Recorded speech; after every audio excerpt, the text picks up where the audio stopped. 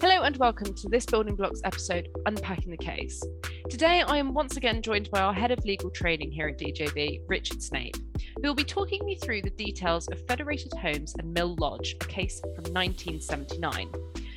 Richard, would you mind giving me a bit of an overview of this case, please? Yeah, it's about passing the benefit of restrictive covenants. Restrictive covenants are equitable property rights. The burden passes, if the title's registered, subject to showing up on the register. If the covenantor sells the land, the burden passes if it shows up on the register. If it's a covenant created from 1926 onwards, where the title's unregistered, have to be protected against third-party purchase by registering D2 land charge. But if it was before 1926, then it depends on the old doctrine of notice, should you or your agents know about it. But in terms of, does the benefit pass to a covenantee's successor? Historically, the obvious way of doing so would be by expressly annexing it to the land or assigning the benefit.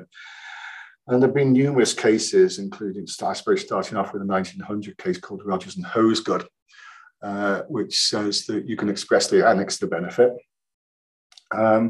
by making clear the covenants are annexed to the land and passed to successors. But the case was really about what happens if you haven't expressly annexed the covenants. What were the background facts? Yeah, it's quite a complex background set of facts. It was about some land right for development. There are 4 parcels of land. It was on the edge of, used to be on the edge of what's Newport Pagnell in Buckinghamshire. And the 4 parcels of land were originally owned by the same person, the same business, Mackenzie Hill. They were named the sort of red, green, blue and pink land. The pink land didn't really feature as a factor in the case, but the red, blue and green land did. The land, termed the blue land, was sold to Mill Lodge.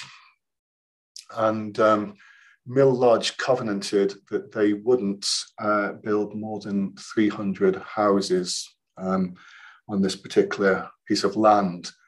The reason that you want to impose that covenant is because they do build more than 300 houses. It's going to affect your planning permission for the land that you retain.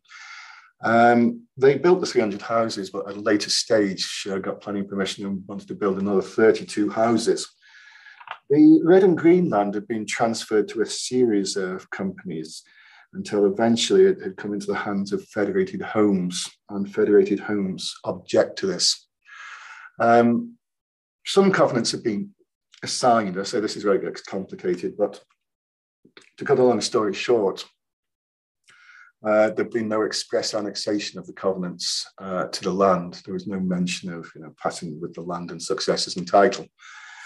But it's Section 78 of the Law of Property Act, which the Court of Appeal discussed. And although it's a 1925 piece of legislation, this 1979 case was the first case that really fully discussed this. So what does Section 78 actually say? It only applies to covenants created since the Law of Property Act came into force, which was on January the 1st, 1926. So it's not going to help you in pre-1926 covenants.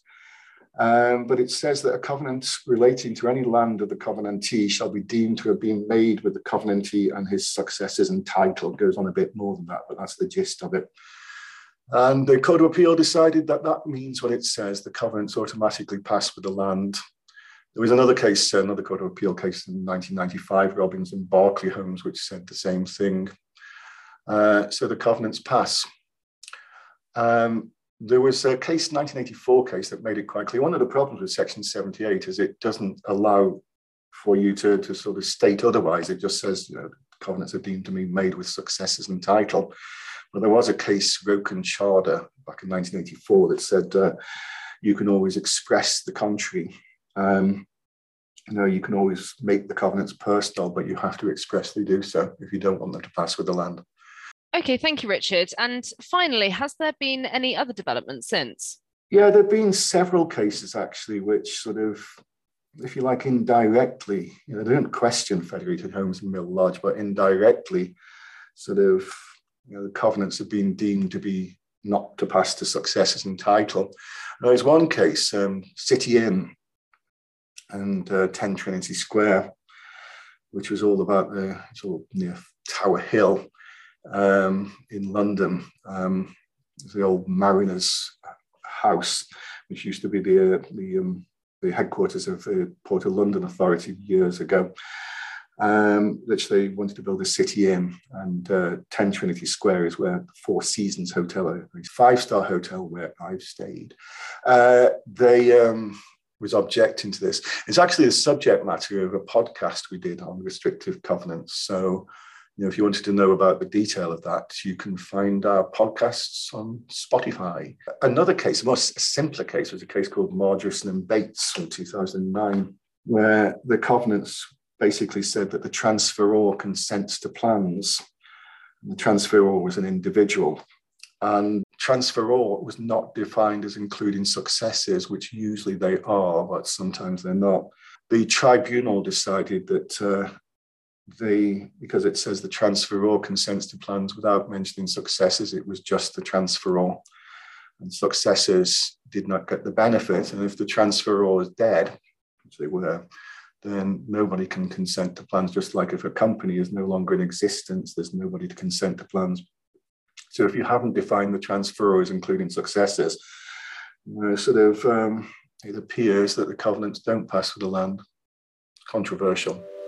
Richard, thank you so much for talking me through that. That was really interesting. And to all of our listeners, I hope you've enjoyed this episode of Unpacking the Case as much as we have.